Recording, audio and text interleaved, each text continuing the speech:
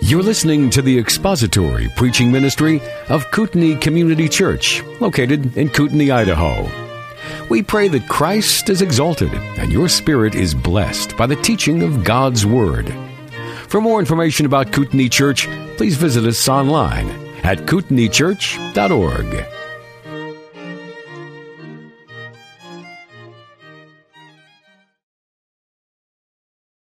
Our Father, we have been so very grateful for the opportunity this last month to give great consideration to the truth of the gospel, the centrality of it to all of our life and conduct. We, again, are very thankful for the men and the women who sacrificed so greatly to give us your word in our own language, and also to preserve and to protect the truth for us and to stand for it. Men of great courage and conviction, many of whom gave their lives for the truth and would not compromise and would not deny you and the great doctrine of justification by faith. So we pray that you would encourage our hearts together today as we answer questions concerning these things, and that our hearts and our minds may be open before you, and that you, by your Spirit, might teach us and instruct us from your word. Give us clarity and an ability to be concise today in our answers and in our questions. We ask this, that you might be glorified through this time. In Christ's name, amen. All right, Jess is here. So while he's coming up here, I'm going to give you just a brief reminder of the things that we covered this last month, the subjects. So I started off with Galatians chapter 1, talking about the fact that justification by faith is a central doctrine of the Christian faith, and that the issue of the Reformation, the heart of it, is a gospel issue. It is not a difference in how we like to do church, the music that we sing, whether we like or dislike liturgy. It's the centrality of the gospel. And that is what the Reformation, that's the heart of the Reformation. Everything we did focused on that. And then I followed up with a message on the sufficiency of Scripture, how that is the formative principle of the Reformation, that ultimately we have to determine what our source of authority is going to be, and we have to believe that Scripture is sufficient, that God has given to us everything that pertains to life and godliness. Then Dave followed up with a message on the Reformation and the human will, talking about how the will is in bondage to our sin and our sin nature, and it is not free in any kind of a libertarian sense. And he talked about its connection with the gospel and how the gospel then is presented and what our response to the gospel is and who ultimately gets glory for our salvation. And then Jess talked about justification by faith and faith alone and described the difference between imputed and infused righteousness and what it means to trust in Christ and Christ alone and why that word alone is so central. And then Cornell followed up with the Reformation and the sacraments, dealing with the Lord's Supper and baptism, and basically said that the other 5 sacraments that Rome acknowledges are not indeed sacraments, and talked about the difference between our views of the sacraments, that Rome has a sacerdotal view of the sacraments, that they actually convey grace, just the doing of them conveys or brings a certain amount of grace, as opposed to our view that these things are symbolic. And then Justin finished up with the Reformation and sound doctrine or false teaching and talked about the impact and the implications of false doctrine in the life of a Christian. So those were our 5 messages. Or six messages, 3, 4, 5, 6. 6 messages that we covered. And I just wanted to put all of that out there in case it might spark in your mind some question that you have. Is there anybody that has questions here this morning that has not submitted any to us in email or text? Okay, couple. All right, good. So I just need to know in order we can pace our answers to this. So we will start with a couple that were submitted. If you submitted your questions, you get priority. We're going to answer yours first. Bruce and Lisa Fuller wrote in. Do you mind if I use your name for this? If you do, we can have somebody edit it out afterwards. All right, Bruce and Lisa Fuller asked this. We have a couple that are friends. She was raised in an Italian Catholic family and speaks frequently about church matters, all their good works, etc. He was raised in an evangelical home but converted to Catholicism when they were married almost 40 years ago. One of our questions is surrounding what they call patron saints. He selected St. Joseph, not really sure what it all means. At times it seems like they are talking as if St. Joseph has supernatural powers. Is this something Catholics believe? It seems to be somewhat like the ancient Romans' belief in the Roman gods like Zeus and Jupiter, etc. First question. You guys want to take it? We're just here to go, yeah, that's right. Go ahead. You. You're the one. Cornell emailed me this week. He said, I got like 7 pages on this subject. And I said, you can't do all 7 pages. I reduced it to 5. So, and I'm going to mostly read what I said because it was, sometimes I get stuff right the first time and when I try to correct it. So the idea of a patron saint is old as Catholicism itself. I guess I want a disclaimer here. First of all, we are not haters of Catholics. I have Catholic friends whom I love dearly. But what we need to realize is a couple of things. I used to teach on the cults, and I'll go quick, Jim. But I used to teach on the cults, and it was amazing to me when I would have people in my classes who, from the chairs, from their own personal interests and from their own life, didn't know what their actual teachings were at the highest levels. I would be teaching on Mormonism, and I would have Mormons come up to me, we don't believe that, and so I would show them in their documentation, and they would, in a couple of cases, they stopped coming to the classes, but I made enemies because I was showing them what they taught. And it's the same thing with Catholics. The average in the seat, pew every month Catholic, every day, every week, I should say, doesn't necessarily know what the Council of Trent actually said about the word anathema. And if they saw that, it would probably, in many cases, take them aback. But that is a disclaimer. So the concept of patron saints is almost as old as Catholicism itself. The concept is that they are in heaven. And by the way, you have to do some number of miracles, and you have to have had miracles done in your name after your death that are provable, etc. And then there's a big series of a system that is followed to declare a particular person who has died as a saint in the Catholic pantheon, I guess you would call it. So they believe that because these people are closer to God, they have his ear, if you will. And if we pray, asking them, now they'll never say that they pray to the saint. That's not official Catholic doctrine, but they do. They pray directly to the saints. They'll pray to St. Joseph for, he's the patron saint of, St. Christopher, excuse me, the patron saint of travel, I think. And that's why he'll be on the dashboard. I know with the bobblehead and stuff. But so they'll pray to St. Joseph for various and sundry reasons that we'll talk about a little bit later. But anyway, the official church doctrine is that they do not pray to Mary or the saints, but they rather ask Mary and the saints to pray for them. The fact is that most everyday Catholics pray to saints and Mary all the time. All prayer is a form of worship and includes petition, praise, confession of sin, and prayers for intercession. The only one worthy of our worship is God himself. Catholics point to Revelation 5:8-14 as a proof text for prayer to the saints. And I won't read it, but if you'll look at Revelation 5:8-14, you'll see that there's nothing at all in that text that tells us to pray to saints. This is an argument from silence. There is nothing in the text that commands or even suggests that we should pray to anyone other than God himself. In order for us to believe that we can especially silently pray to other than God, we must impute some sort of omniscience to them who have gone before us. Nothing of the sort is even implied. So the idea of a patron saint who can hear your prayers, silent, unspoken prayers, means that we have given to that person, that human person who died and may or may not have gone to heaven, omniscience, omnipotence, and those are attributes that are only owned by God. Only owned by God. And so the concept of doing this itself is fraught with difficulty because we are actually lifting people up to a position that only God occupies. And he says, I will not share my glory with another. I've got one. It goes back to the idea that there's more than one mediator between God and man other than Christ Jesus. Patron saints then serve as other mediators, other people that stand between us and God. So a similar question that was also with this question, Bruce and Lisa write, a neighbor who is trying to sell property purchased a ceramic statue of St. Joseph and plans to bury it in the ground, and that it is a widely held belief, at least in Texas, that this will magically help to sell the property. Could you address some of these issues? It smacks of mysticism to us. The first time I heard about burying the statue, we were so stunned we had no idea what to say. Our response was to laugh. Is this something part of the Catholic Church or some sort of hocus pocus? Could a few scripture references be provided that we could share with our Catholic friends in regard to saints and also burying the statue? Is it hocus pocus and mysticism? It's hocus pocus.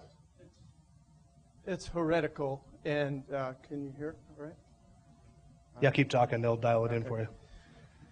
One of the practices, I was raised Catholic. A large part of my family is still Catholic. And many of my ancestors came out of Catholicism. So I was saved out of that. But I want to say that it is a form of idolatry when they lift up certain, quote, patron saints, one of which they pray to for, like Cornell said, St. Christopher for safety. They're actually giving them not only the attributes of God, such as omniscience, all-knowing, and being able to intercede on behalf of God is heretical and it's cultish. They practice that not only praying to saints, but also to Mary as the intercessor for Christ.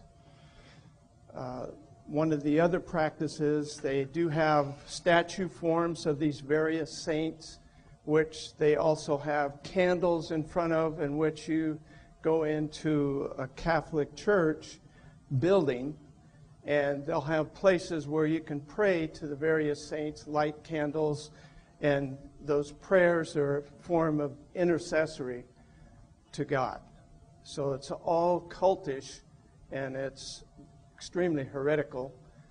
And unfortunately, many are duped by this and take comfort in that. I sadly say that members of my own family, in their time close to death, called upon the priest for the sacrament of extreme unction, which is the last sacrament that they offer in a Catholic church, to assure them that they'll get to heaven. And it reduces their time in purgatory, and it gives them a fast track to heaven. So these practices have unfortunately led many to the road of perdition rather than leading them to the knowledge of Christ, who is the only way of our salvation. In terms of scripture references that you would use to refute that, I would say any New Testament verse that talks about the saints, look at to whom that is addressed. It's not addressed to dead people who are in heaven interceding for us. It's addressed to people who are alive. Paul even calls the fleshly, worldly Christians in Corinth saints. And those are people who were still alive at the time, not people who were dead. Yeah, it's 1 Peter 2:8 or 9, somewhere in there, where we refer to as priesthood of believers. 1 Timothy 2:5, there's one mediator between God and man, the Lord Jesus Christ, and the man Jesus Christ. There are no other intermediaries between us and Christ. That's part of the solus Christus, one of the solas. We take it to mean that salvation is by grace alone, through faith alone, in Christ alone, which is obviously true and was part of the Reformation. But that Christ alone also means Christ is head of the church and the only intermediary between God and man. There's no pope. We need no priest. We need no cardinal. We need no man other than the man Jesus Christ. You might be able to get to the heart of addressing this with Catholic friends by asking them, what in Scripture says that this is going to work? Where do you get this from the Bible? And of course, they can't get it from the Bible, which is why they turn to extra-biblical sources like tradition or the church magisterium as an authority for that. So I rather than asking you to refute such a claim when from Scripture, I would say, where in the Bible do you get that? If you can't get that in Scripture, then it's an unbiblical practice. Right. Well, I just wanted to kind of piggyback off of Dave. 1 Timothy 2:5, for there is one God and one mediator. And it's so clear. One mediator. Mediator is capitalized. There can't be any more than one. And, of course, the Catholics have got many, as we all know. So. All right. Another question submitted. Oh, go ahead. One last thing about that. There's an interesting story in Exodus chapter 32 where Aaron tore a whole bunch of, had people tear their earrings off, and he fashioned them into a false god. But he didn't call it a false god. He called it a statue that they would worship the Lord towards. If you read that section, he is telling the Israelites not that they're going to worship a golden calf as a representation of one of the gods of Egypt, but rather that they would worship the Lord. So just creating a statue itself was blasphemy. Was, according to the scripture, was blasphemy. Aaron clearly told the Israelites they would make a statue of the Lord and have a feast to him. God condemned this as well. Even though they thought they were worshiping the true God through the agency of this idol, God condemns it, and he condemns it today as well. Another Old Testament verse would be Exodus 20, verses 4 and 5. So. All right, another question submitted by Bruce and Lisa. Also, could you address, even though it's been made more and more clear through the Sproul lectures and Sunday teachings, why it was okay for folks to commit all manners of immorality that would run in later on Friday or Saturday night to confession, leave the church, and continue in the same behavior? We've often reflected on this from our youth. And I think that that's the idea of indulgences, that you can do something or buy something or just simply do penance and make up for your sin. That idea, I think, certainly would lead to an antinomian or lawless, licentious lifestyle. It could be an excuse for more sin. Did you guys add anything to that? Yes, I just wanted to mention as well, when we think of that and think of the passage in Exodus 20:10 or 5, then you have to realize that that's a command of God. We're to worship no one else other than God. So we recognize, I might have given a misquote on that text, we have to recognize a couple of things when they practice what they call confession, which is one of their sacraments before they do the sacrament of communion. They go to a man they call a priest, who is not a priest according to Scripture, and they confess their sins. And as a part of that absolution that they give, they are given certain penance. You say certain prayers, you light candles, you may make an offering for indulgences for your penance. This is another heretical practice by which they keep people under the influence of thinking that they can alleviate their guilt. And if you talk to anyone that's been converted to Christianity that was former Catholic, they will acknowledge how guilt-ridden they were throughout their whole lives as Catholics, because you can never have your sins forgiven. There's always a form that you're supposed to be able to do because it's an infused righteousness, that you're able to take care of your sins through confessing to a priest, that they call a priest, and then offering indulgences. And they're the intercessors for God, whereas Scripture says we have Christ as our intercessor. Okay. Next question was submitted by Seith Berba. Yeah. What do you do with leftover communion? What do you guys do with leftover communion? Well, congratulations, Seth. We've been saving it up as a graduation present for you. So, a few more years. I have no idea. I asked that question because it does get to the heart of how you view those elements. And I think that's something that Cornell talked about. Is there in that little piece of bread or wafer some magical or sacramental property? And the same thing in the juice. Is there something magical, mystical, or gracious about the juice itself? Or are these just elements that we use at the direction of the Lord to observe His death and resurrection? And so it is entire. I think John and Andrea drink the juice and probably take the crackers home and put them in clam chowder. But we can do that. We can do that because they're only elements. That's all they are. There's nothing magical or mystical or sacramental going on up here in terms of any kind of a sacrifice taking place. Whereas in the Roman Catholic communion, the Roman Catholic Mass, those elements they view as the body and blood of Christ. That's why you cannot, in a Roman Catholic Mass, that's why you cannot go out, they don't distribute the juice like we do up here, because they believe that you're actually holding the blood of Christ. And if you were to spill that on the floor and trample underfoot the literal blood of the Son of God, what would then become of you? See, there's a view of what those elements are in themselves that is unbiblical. And so it's just crackers and juice. That's all it is. And though we have nice leather-bound and gold embossed Bibles, this itself is just an element. It's not an object worthy of veneration of any sort. The word inside here, God elevates above His name, he says. Mm-hmm. But the book, I have quite a few of these, and when they wear out, I don't bury them or give them a service. I get a new one. All right, we'll take one from the audience. So, Taryn, you had one? You get priority because you're my daughter. Go ahead. Can any believer baptize? We've had non-elders. So your question really is it something that just the elders do within the context of the local church? Dave? Well, I don't see anything in Scripture that says the only people that can perform a baptism are elders. But at the same time, it is a sacred rite. It's something that ought to be done with trepidation and fear. It is a commitment to die to your old life and rise in newness of life. You're symbolically dying and being resurrected. You're demonstrating the work of Christ on your behalf. So it's not something where a bunch of people gather around and just start having a baptism party. And I think that is sacrilegious, right? And it lacks the reverence that is due to that particular rite.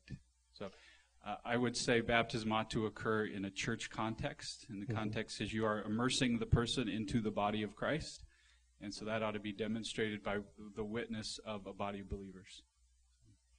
And the body of believers that you are part of a fellowship with, too.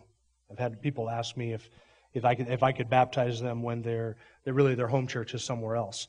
And I always say you need to go to where your home church is, where you're a member, where you're under that leadership and part of that body, and do that with those people.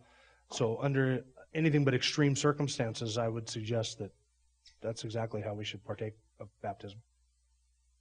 Cleared up?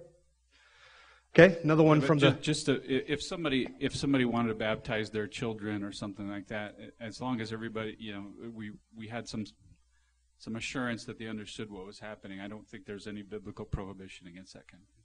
Yeah. All right, let me take another one from the paper, and then I'll go to Nathel, because she had one as well.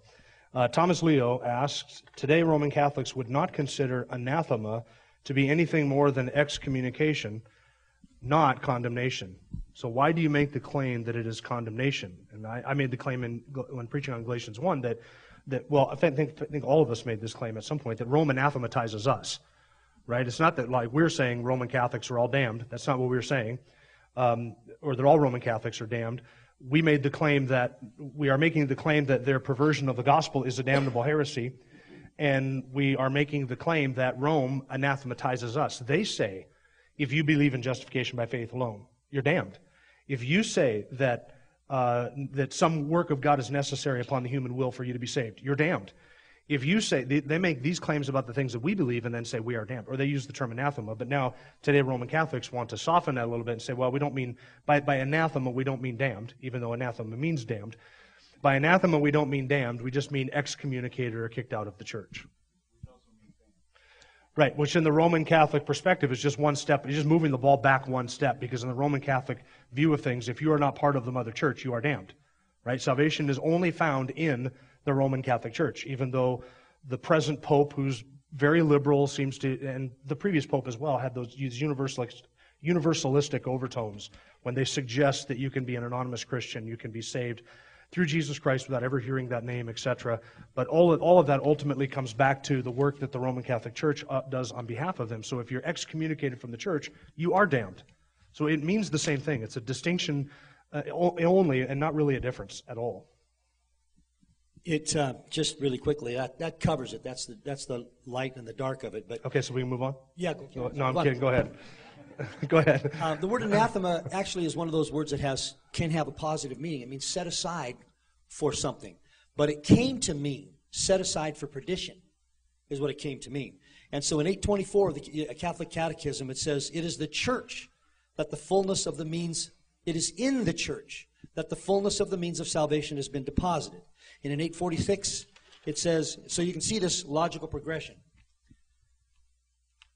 The council teaches that the church, a pilgrim now on earth, is necessary for salvation. This is Catholic teaching. The one Christ is the mediator in the way of salvation. He is present to us in the body, in his body, which is the church. And then last, the church is Catholic. She proclaims the fullness of the faith. She bears in herself and administers the totality of the means of salvation. These three dictums taken from the current teaching explain that the only means of salvation, as Jim said, is through the Catholic Church. And there's another place where they say, if you know this and you refuse to acknowledge it, you are most certainly anathema. So, at any rate, and again, the rank and file, they may not know that, but this has never been abrogated. This is the teaching of Trent and prior to that, and it has never been abrogated. And the Roman Catholics have painted themselves into a corner because they cannot go back on that. See, that is the official teaching of the Roman Catholic Church, the magisterium, the popes, the councils. That's the dogma handed down to them. So that is, in their view, is authoritative of Scripture. So they can't take something that was handed down 400 years ago and say, well, that's no longer true, because that is as inspired and infallible and authoritative as Scripture itself for them. So they painted themselves into a corner where they can't deny what they've already said. as much as they might want to. All right, and the next question from Thomas was, is anyone attending the Catholic Church going to heaven? Go ahead.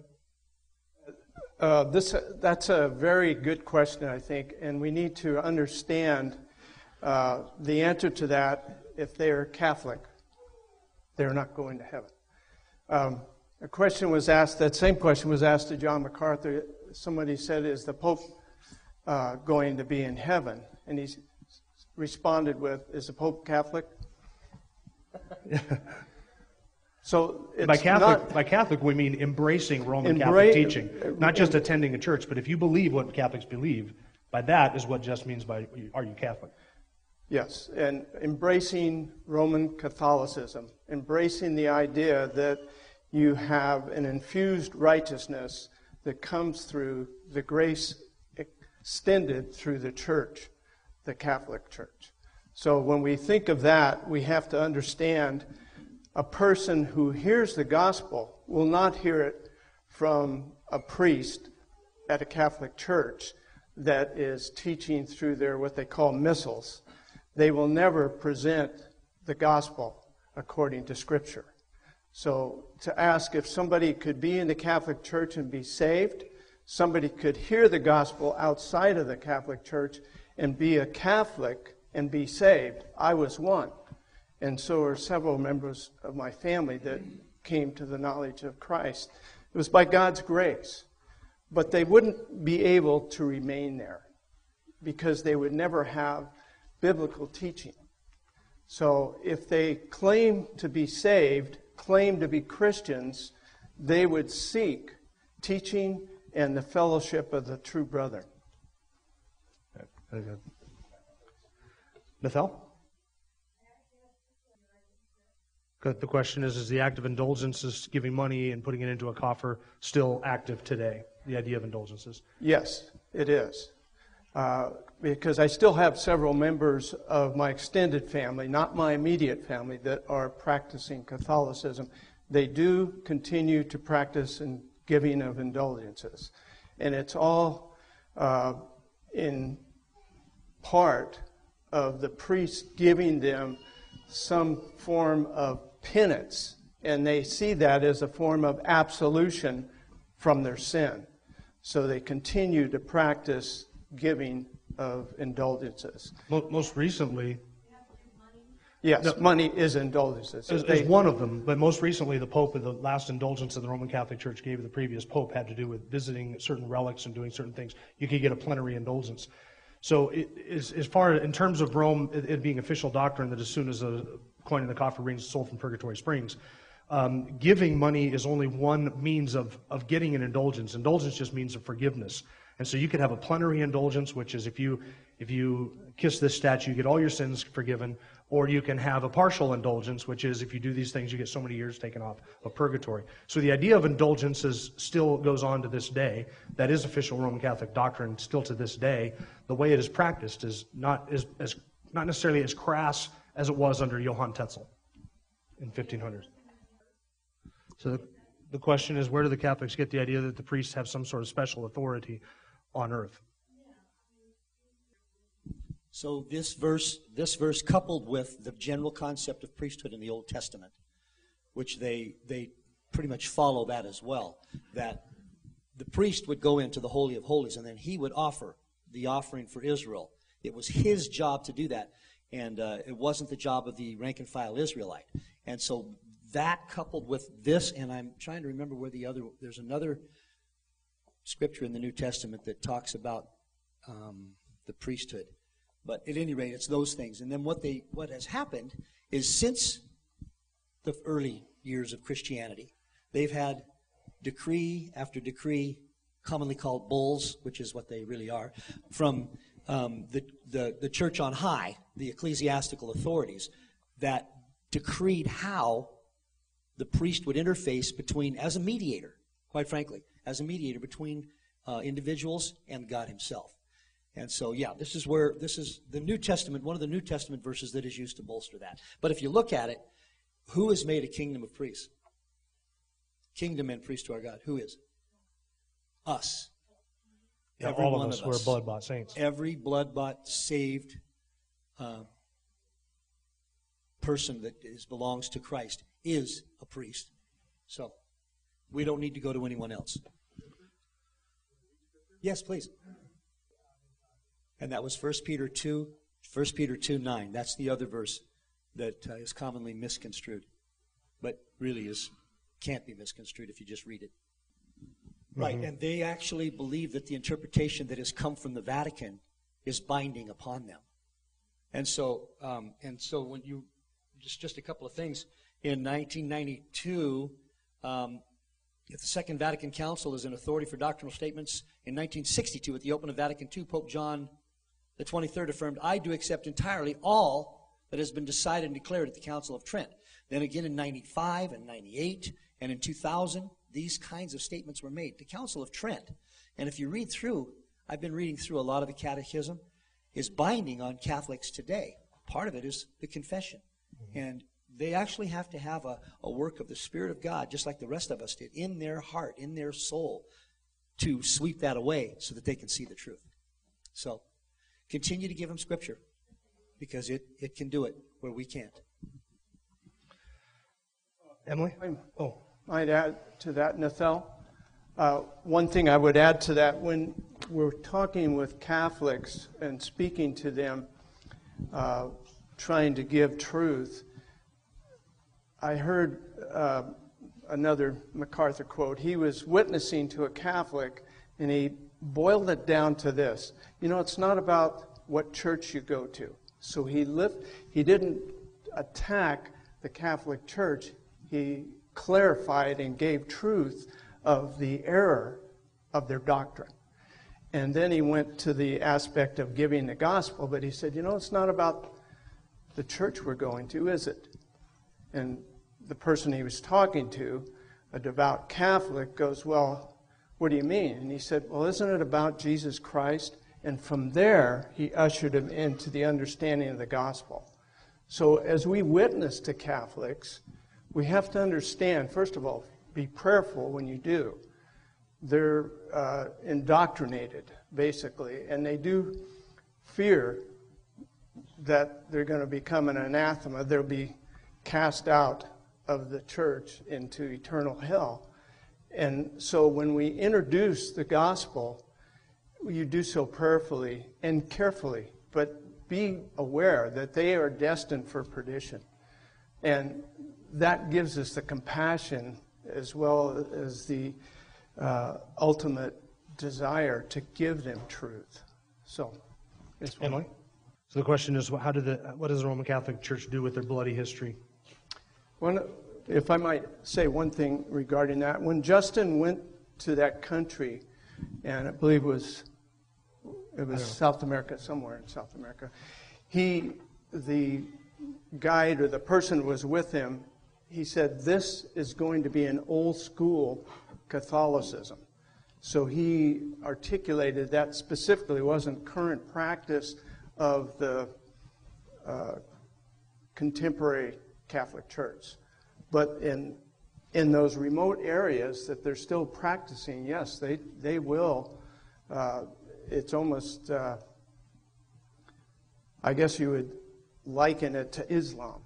If they're not part of the Catholic Church and they're promoting something that they consider heretical, which they think that we are, then they would take their lives.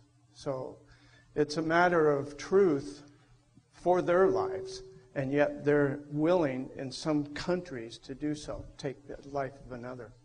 They wouldn't promote that publicly because as we see this current Pope Francis, he is traveling universally. And by the way, the Pope, this is an important aspect, he considers himself the head of the church, and usurping the authority of Jesus Christ.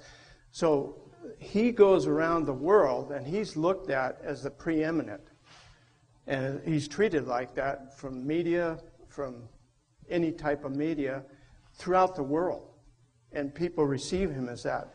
So there's no mention of their former history, ever, in any of their teachings or anything that I've heard in a contemporary church. No, and I don't think that they would. I don't think that they would deny that that's part of their history, because they're in a position again of, once the church has decreed something or done something by the authority of the church, it is the right thing. It is an authoritative thing. So again, with their history, they painted themselves into that corner of, you can't go back and deny what has been done, or to say that it was wrong for Pope Leo X to persecute Martin Luther. Because if you say that what the Pope did back then was wrong, then all of a sudden you have an authority that's on par with Scripture that you are questioning.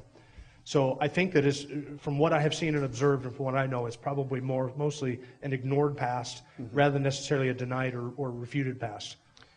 It's not something that's promoted in contemporary Catholicism. In other words, he's not going to give history in their sermons or their messages.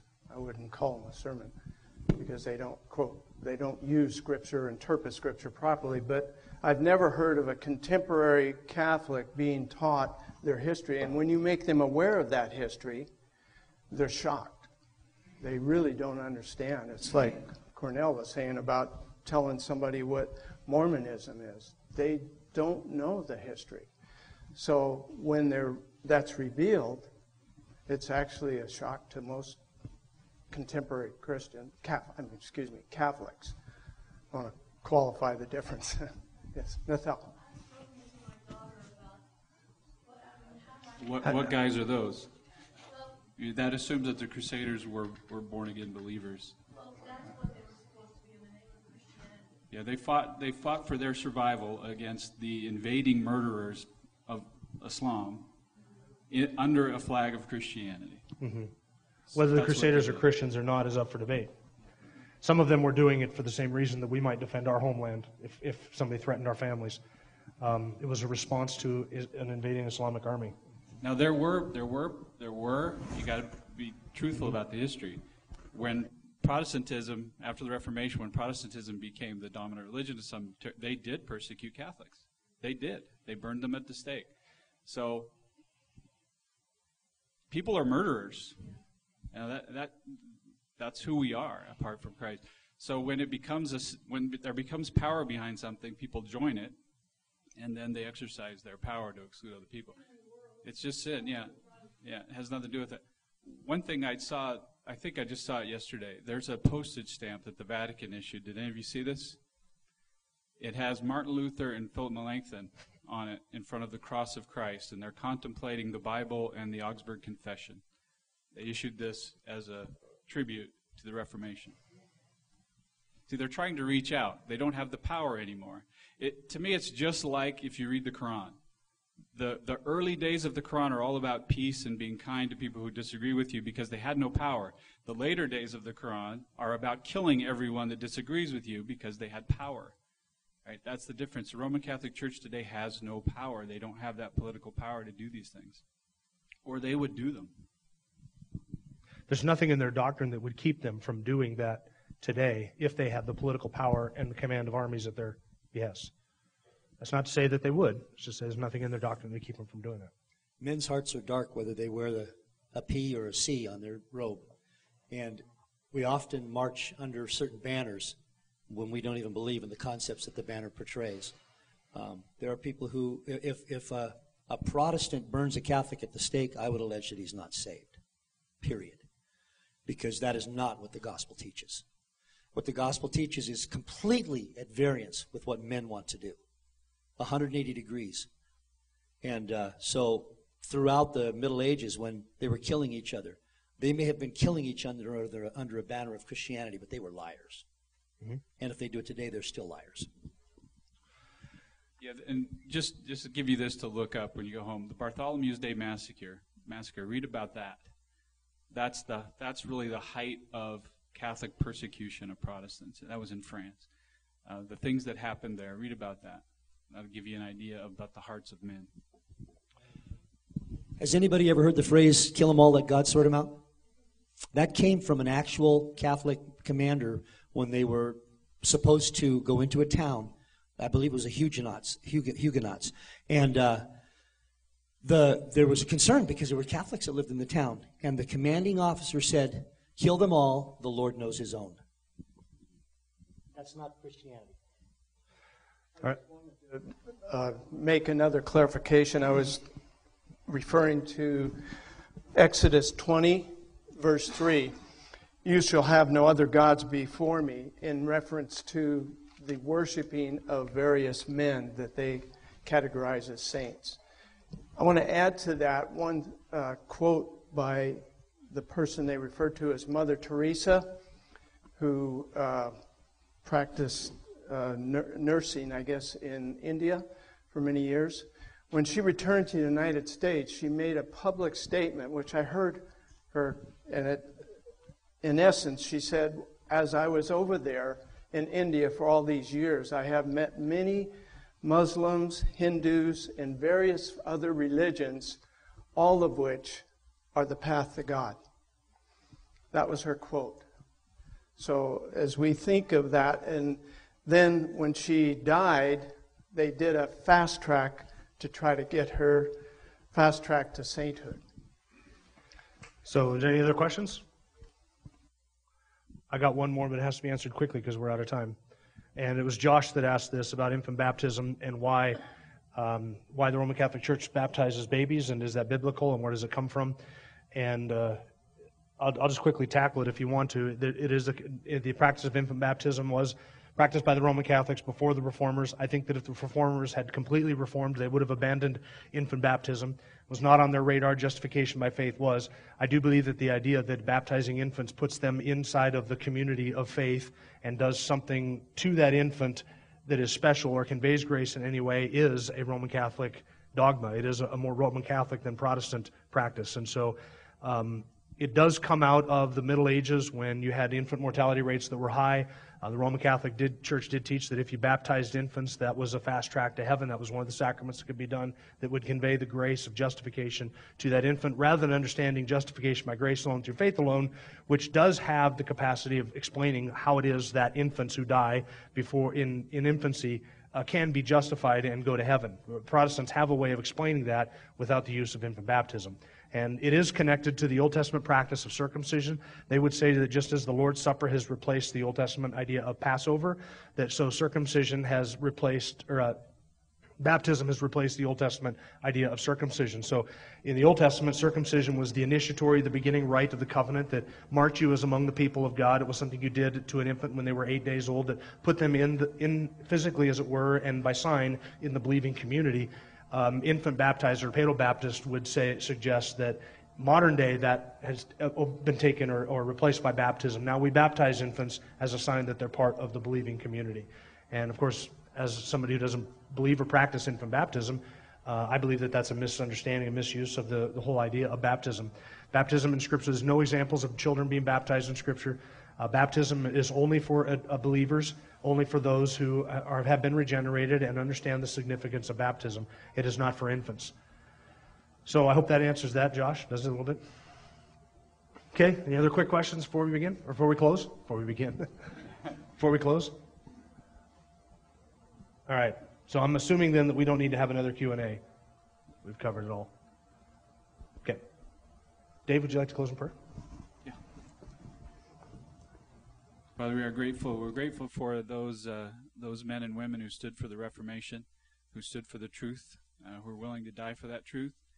We stand on their shoulders. We're grateful for them. We're grateful for their sacrifice.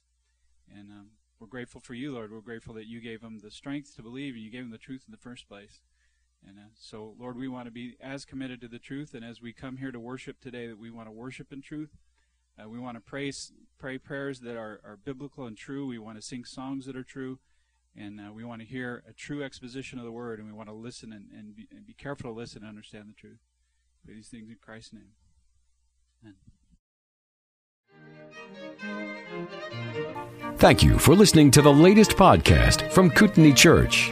If you'd like to learn more about Kootenai Church or to donate to our church ministry, you can do so online by visiting kootenaichurch.org.